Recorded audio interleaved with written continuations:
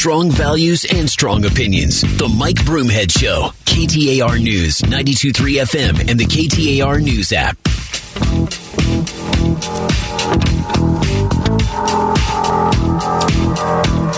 Wait for it. All right. I just want to listen to the music. Happy Thursday. We got 1 hour left of the show. Did you hear this coming up at 11:20?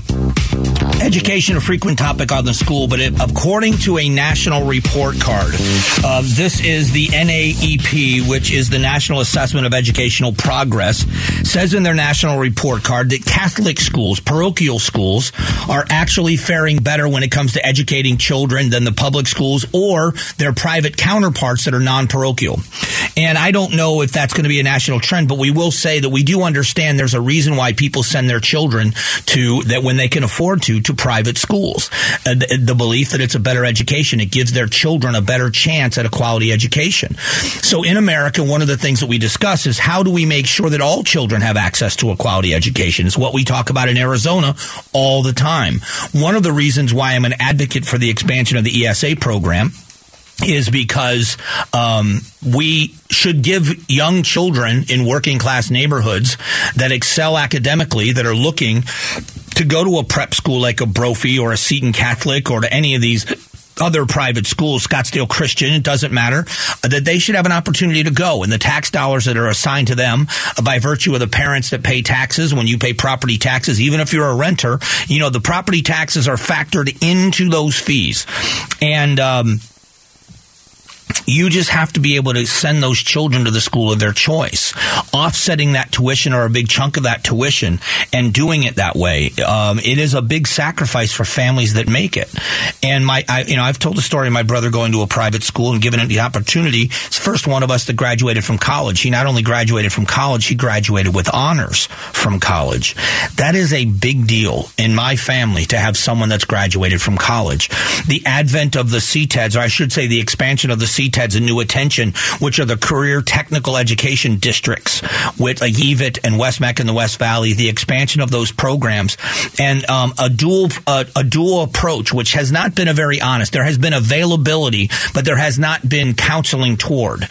What we have done classically is tell kids go to college. I'm not saying that's a bad thing. I think it's a terrific thing. I'm not trying to denigrate a college education for so many people that is going to get them the life that they want. But I was the exception to that rule. I was smart enough to do the work. I was well educated as a young person. I can read. I can perform math skills. I was just a terrible student when I was in high school. I did the wrong thing. I wanted to grow up. I didn't want the high school experience. Never mind the college experience. I didn't want to go to school anymore. I wanted to go to work. Fortunately for me, I found a trade after high school. But I'm looking at young people now who are in that situation, whether it's a situation of economics at home where the family doesn't have a lot of money and the kids need to work to not necessarily supplement the household income, but if they want to do things, which is what it was for me, if I wanted to go out on the weekends, if I wanted to buy clothes, if I wanted to do things, I had to finance that myself because my mother had 3 kids to support. And I was I was the only one old enough to work. I was 12 when I got my first job, so I'm not recommending that to anybody. But at 15, I was working almost full time. I lied about my age to work legitimately. So I was working illegitimately, but I lied about my age. I said I was 16 when I was only 15 to get a job in a restaurant because I wanted to grow up and work. I don't recommend it. I'm not asking for credit for it. That's what I did. If I was at 15 years old introduced to a CTED, if I were introduced at 15 years old to a program where they say, figure out what you want to do. You want to be an auto mechanic, a diesel mechanic, auto body, culinary arts. I probably back then would have chosen culinary arts because I was working in restaurants. But the idea that I would go to high school and then for a couple of hours each day, I was going to this school that taught me to be a chef, that gave me the basic knife skills and to work in a commercial kitchen. And it's different when you're cooking in bulk in different situations. But to teach me while I'm going to school, while I'm working, I would have likely have been a very good high school student. Instead of wanting to get out of school to work, I would have done both. I was that kid. And I see so many of them. And our school counselors, I believe in Arizona and probably across the country, but specifically in Arizona in the public school system, when you have a career counselor, what do they focus on? 95% of the focus is on, are you going to apply for Pell Grants? Are you going to apply for scholarships? How are you going to apply for college? Sit down and fill out these papers. Fill this out. Get this submitted now. Get the ball rolling on college. That's as far as they go in counseling. Instead of the two-pronged approach where you first assess, does this child want to go to college, or would they rather get trained for a skill? And then show them the benefits of, hey, you're going to go to school and you're going to learn a trade. What trade do you like? What they used to, I don't know if they still do it. When you were going to join the military, you took a test called the ASVAB test, the Armed Services Vocational Aptitude Battery. You took that test, and based on the scores of that test, you sat down with a military recruiter that said, here are the areas that are, according to this test, that you are most skilled at, that you are the best at. And you look at that and you think, I had no idea that would fit me, but that sounds fun. I'd like to do that. And they actually help you pick a direction. And we all know in the military, people cross-train and they do different jobs, but you train for a job based on your skill set with someone that's counseling you that this is in your best interest because this is what you're good at. Why aren't we doing that in the public school system? A welder, and they're making $100,000 a year. Well, journeyman electricians are making $70,000 a year right now with benefit packages and job security. It's almost $70,000 a year in the other trades, being an air conditioning technician. But there is coding, and there's nursing school, and there's being a paramedic, or at least being an EMT you can get. If you were going to school, I have very, very close people in my family that are cosmetologists, and they've started at a young age, and one of them started working in a hair salon, and she started working as a receptionist and then sweeping up the hair from the haircuts. She now owns her own salon in Southwest Florida. The idea that we are going to pigeonhole people is the wrong approach to education. And how do we get the public school system to do the same thing that charter schools and private schools are doing? If we don't break the mold, if we don't change how we think and what we think, we are going to be in big trouble. We want a better educated, well-rounded society.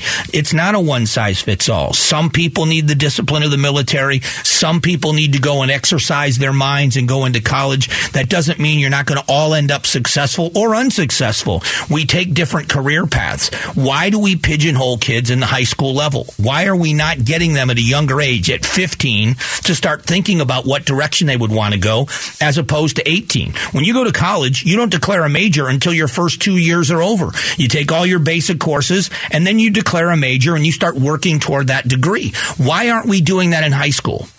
Why aren't we looking at a kid that is out there that's now a sophomore in high school and say, all right, do you want to start going toward a career, or do you want to start going toward a college degree? And let's adjust your schedule to make sure you're on the path. You can always change it, like you can change your major. But what direction do you think you want to start heading? How is that not an important part of our education system? If you look, it's pretty monolithic. It is pretty myopic. There is one direction when it comes to counselors in the public school, and it directs students directly into college. And there are some kids that flounder and fail in college that would be dramatically more successful if they were sent in a different direction of a skill. And I think that's got to be a big part of the changes that we make here in Arizona. School choice, and then giving kids options to show them that there are different pathways to success. I think that would work remarkably. Coming up in a moment, we get you caught up on the biggest news stories of the day. We call it Did You Hear This?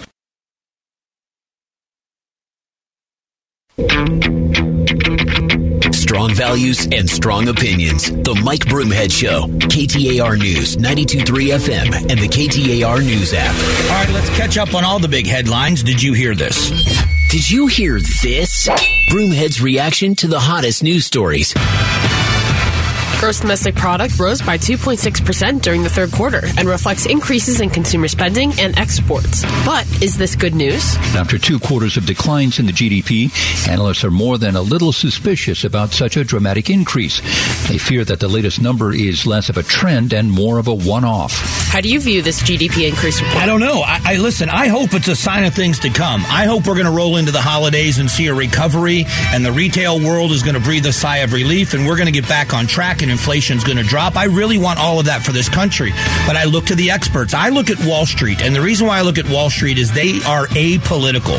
They make money in good political climates and bad, Republican, Democrat, and what they report on and how they maneuver is based on what they see that's going to happen. And when you hear people saying the word recession, that there's no doubt in their mind we're headed toward a recession, that's what worries me. And I listen to that because it's not political. It is factual. I shouldn't say factual. It's opinion, but it certainly is an educated opinion. A second railroad workers union has rejected a labor deal, and the impacts of a railroad strike would be massive. By some estimates, a railroad strike could cost the economy $2 billion per day. That's because nearly a third of all U.S. exports still move by freight train. What will it take to ensure this strike does not happen? I don't know. I'll be honest with you. I have no idea, but this is the one thing in the economy that the experts that I talk to is the scariest thing that's looming. We are teetering on the brink of a recession. Just how deep that recession will be remains to be seen. If you factor into this not being able to move goods across the country and around the country, and people, because people also travel on rail, we are talking about billions of dollars per day in an economy that we can not afford to lose. That would not just only be disastrous for trying to get goods around the country that we want to buy and need, but imagine the jobs that would be lost because those goods are not being shipped. That, to me, is going to be a huge story if it happens. You are listening to Did You Hear This? We do it every day at this time to catch you up on the headlines. A federal judge could rule tomorrow on a lawsuit filed by the Arizona Alliance for Retired Americans and Voto Latino that Clean Elections USA has incited voter intimidation in Arizona and across the country. One side saying that people have a right to vote without feeling intimidated. The other side saying that people have a right to assemble outside of that 75-foot boundary of the ballot boxes. What do you think the judge will say in his ruling? I don't know. I would guess that if these are people that are staying outside of that 75 feet, there's nothing you can do, nor is there anything you should do. I'm not saying it's the right thing to do. I don't think it's the right thing to do. I wouldn't be doing it. But that doesn't mean other people don't have that right. We are fighting about the rights for people to photograph and videotape police officers doing their job within 8 feet. 8 feet.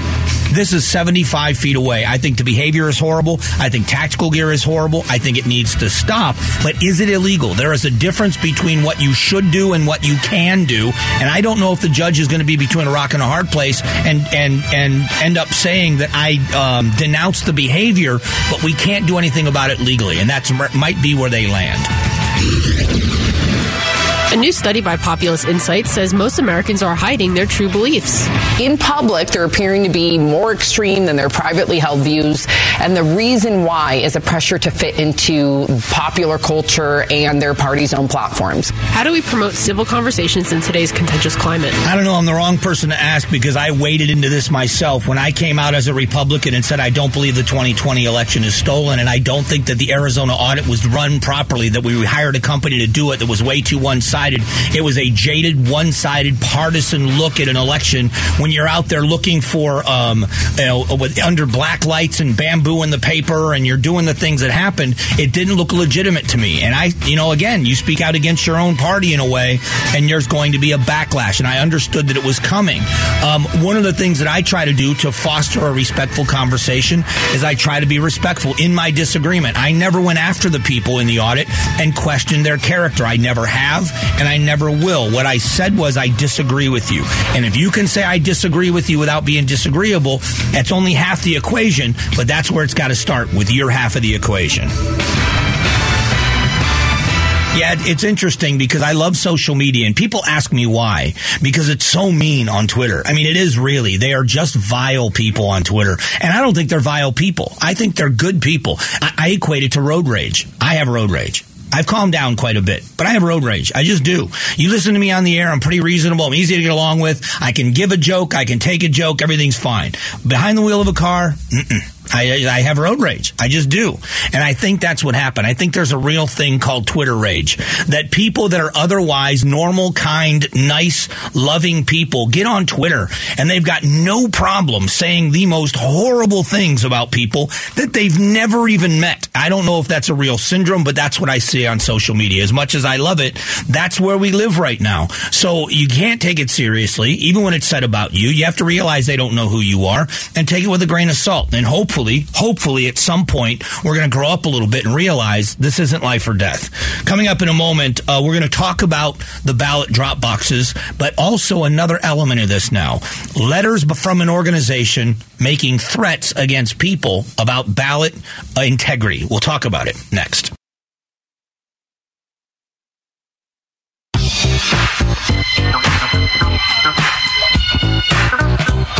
Strong values and strong opinions. The Mike Broomhead Show. KTAR News, 92.3 FM, and the KTAR News app. Hey, happy Thursday from the Mike Broomhead Show. I'm going to start a different direction here, talking about ballot box washers and concerns. Nothing is perfect, and at a time when tensions are high, things matter. 6,000 ballots went out that were wrong here in Arizona. Not a good time for that in Arizona. Pennsylvania, which people are saying that race between Dr. Oz and Fetterman is going to come down to the wire, and the balance of the Senate could go either way right now, and no one is quite sure which way, not just Pennsylvania, but all of these very close races are going to go. I say that because after sending out 240,000 unverified ballots, Pennsylvania now warns of delays in counting midterm votes. Not good.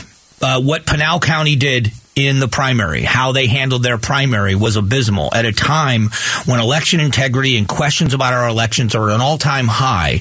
People in charge of elections need to do a much better job. Now, that being said, that acknowledgement in-house should be in every corner of Arizona.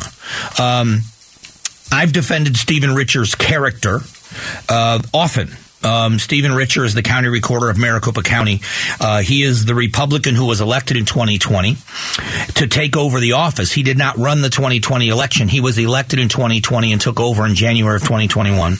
But then he also was someone that says, hey, listen, we looked at all this election integrity stuff, and everything I can see in Maricopa County, it was done the right way. We didn't connect the machines to the internet. The machines didn't change votes. I didn't see any wrongdoing, and he got crushed for it, his character. It's one thing to call someone wrong, but when you go to the extreme and you start calling them in on it, the word treason gets thrown around.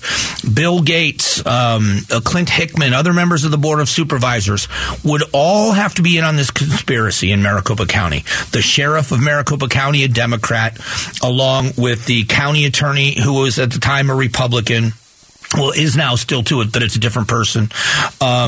The interim county attorney is. A Republican would have to be in on this because they were a part of this. Everybody on the Board of Supervisors and the county recorder would all have to be in on the cover-up if there was one.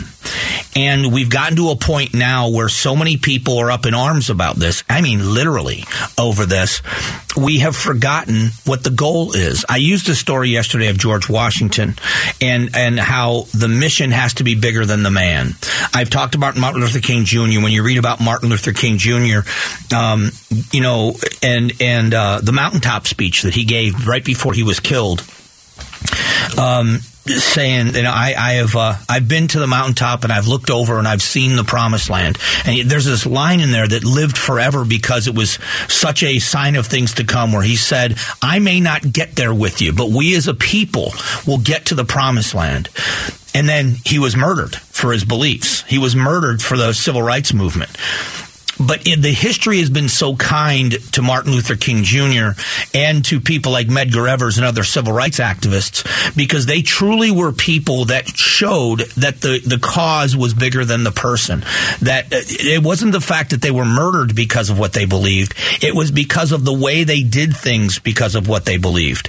And the compelling argument that MLK Jr. made to the American public, especially to other pastors in the South that were white, that they should be joining him as a Christian duty and not just as about race, but people shouldn't be treated this way. I bring these things up because we have gotten so far beyond that with so many. that activism is a good thing. Even if I disagree with you, activism is a good thing. I've had people from Black Lives Matter on the show. I didn't agree with any of the principles of Black Lives Matter, believing that policing needed dramatic changes, that policing in our society was a bad thing and being handled the wrong way by the majority. I didn't believe that to be true, but I appreciate anybody that just civilly stands up and says, this is my position, and I want you to hear my story, and we want things to change. And we've lost that with this election stuff. We've lost it. There are people, and now, unless they're posers, and again, I can't discount that because I don't know who these people are. They're all anonymous. This organization that calls themselves Ben Sent Us, as in Benjamin Franklin, that's sending out ominous, threatening letters to Democrat workers and poll workers and all these other people that we're watching you. Let me get to a little bit of what they had to say. Election fraud will not be tolerated. All video and pictures of possible ballot voting and drop box fraud will be posted on the internet, along with pictures of the district attorneys, sheriffs, and others that do not pursue investigations and charges on those committing election fraud. Copies of all evidence will be turned over to the local sheriff. And they go on to talk about people, in my opinion, this is true threats and every judge refusing to sentence, and the word sentence is spelled wrong. Shocking, I know. Election fraud to the full extent of the law would be considered a traitor and dealt with accordingly, as will you. So, there is no civility in that. There is no justice in that. We are going to say, if we as an organization say, we think something might be wrong here and we want you to investigate, and you don't investigate, we're going to take the law into our own hands. That's what this letter says.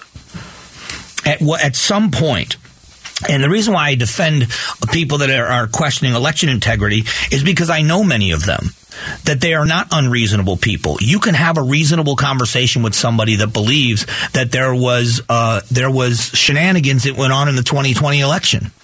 You don't have to agree with them. I don't. You know how many times I get reached out to by people on my side of the aisle saying, do you really not believe that 2020 was stolen or compromised? And I say, no, I don't. And then the whole FBI thing and the Hunter Biden laptop. And I said, well, that's different. If the media decides to push down a story, well, the FBI made them do it. And that's where the conversation goes. But for me, was there cheating? Were there 2,000 mules out there stuffing ballot boxes? We've got videotape now and people sitting outside and watching ballot boxes to ensure the election is fair. What's interesting about this is fair means you win. That's my problem. I'm gonna bring a candidate into this because I heard a candidate say something that I appreciated. When I interviewed Carrie Lake, I asked her about election integrity at the very beginning of the interview, and I hope you'll go and watch it on YouTube. And we started off and had a pretty lengthy conversation about her stance on election integrity in the 2020 election, but not of the 2022 election. I stayed away from 2020. I wanted to look forward. And I asked her at the end of that interview, how can you be sure that you won the election? If you're declared the winner, if you don't believe elections are fair in Arizona, how can you or anybody else believe that you won? You legitimately won. And at the end of her answer, she said, listen, if at the end of this I'm declared the winner and somebody out there doesn't believe it and they want to do a hand count, I'm in favor of it. I want more transparency and not less. That answer to me resonated because I thought, okay, that means you want everybody to believe in it whether you win or you don't, as opposed to if I win, it was fair. If I don't win, it wasn't. And that's what we have to get away from. It doesn't mean, when those calls come in and instant replay is used in the NFL and you're a team that hopes it's a fumble, you're doing your best to try to see that ball out before the knee touches the ground. Sometimes it just isn't. We have got to get back to the civil disagreement. I understand passion, but oh my gosh, you're going to send out threatening letters? You're going to take the law into your own hands? It's a horrible way to behave. It is a terrible way to be. You're not a patriot. You are not a patriot. You're a criminal. I just hope people change their attitudes. I really do. I hope they change their minds, and I hope they change their behavior. Keep the passion, but lose the behavior. All right, we got one more segment of the show, just a couple of minutes before we close it out, so please stick around.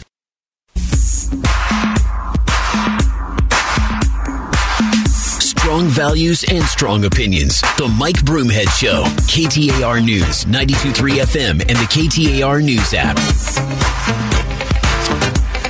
There was a time when President Bush 41, George H.W. Bush, talked about a kinder, gentler America, and it was well received by some. It was mocked by others. There is a difference. I am someone. If anybody knows me, I'm pretty high strung, very opinionated, high strung, 1,000 miles an hour. I talk fast, I move fast, and that's just my personality. And you know exactly where I stand on an issue. I don't shy away from my opinions. But as I've gotten older, I've also tried to listen to other people. I learn a lot from the people I disagree with. And I mean disagree with passionately. I am very, very pro-life, but I listen to people that are pro-choice. And I listen to what they have to say and why they say that. It makes me better at my argument. It makes me better in my disagreement. It helps me craft the message I'm going to rebut with. And I think when we truly listen to each other and we think they come from a good place, if you are someone, because I'm going to use this issue because you're so, this is such a passionate issue. If you are pro-life and you assume that any woman that has an abortion, or the vast majority, are being cavalier and they don't care and it's a matter of convenience and birth control, I think we're wrong when we say that this is an emotional, difficult decision for so many women. Does that mean that there aren't some out there that do that? Of course there are. Those are the extremes. Just like on the pro-life side of things, there are extreme people that have attacked abortion clinics, have gone after and threatened abortion doctors, that have stood outside abortion clinics and said horrible things to young women that are having abortion procedures done. And I don't agree with that either. So if you assume that that's what the other side looks like, it makes it easier for you to marginalize them. When I see leaders and pundits, when Hillary Clinton does her election denial and people are defending it on social media, Hillary Clinton talks about the right-wing, radical-run Supreme Court and all of this other stuff. That's marginalizing. It's so funny because let's say, and I don't know which one of them, let's say Clarence Thomas, if they use Clarence Thomas on the Supreme Court as the example of right-wing radicalism, what was RBG? What was Ruth Bader Ginsburg? She was as liberal as they come and vocal about it. They love her. Musicals and documentaries and T-shirts and bumper stickers because of how radically left she was on that court. Instead of saying, you're not impartial, we're yelling at the right about not being impartial. You're not impartial. You understand that there's two sides of every coin. The old saying is it's a pretty thin slice of ham that doesn't have two sides. And we have gotten away from the assumption that somebody else's disagreement comes from a good place. We automatically marginalize and call them either stupid, uninformed, evil, or all of the above.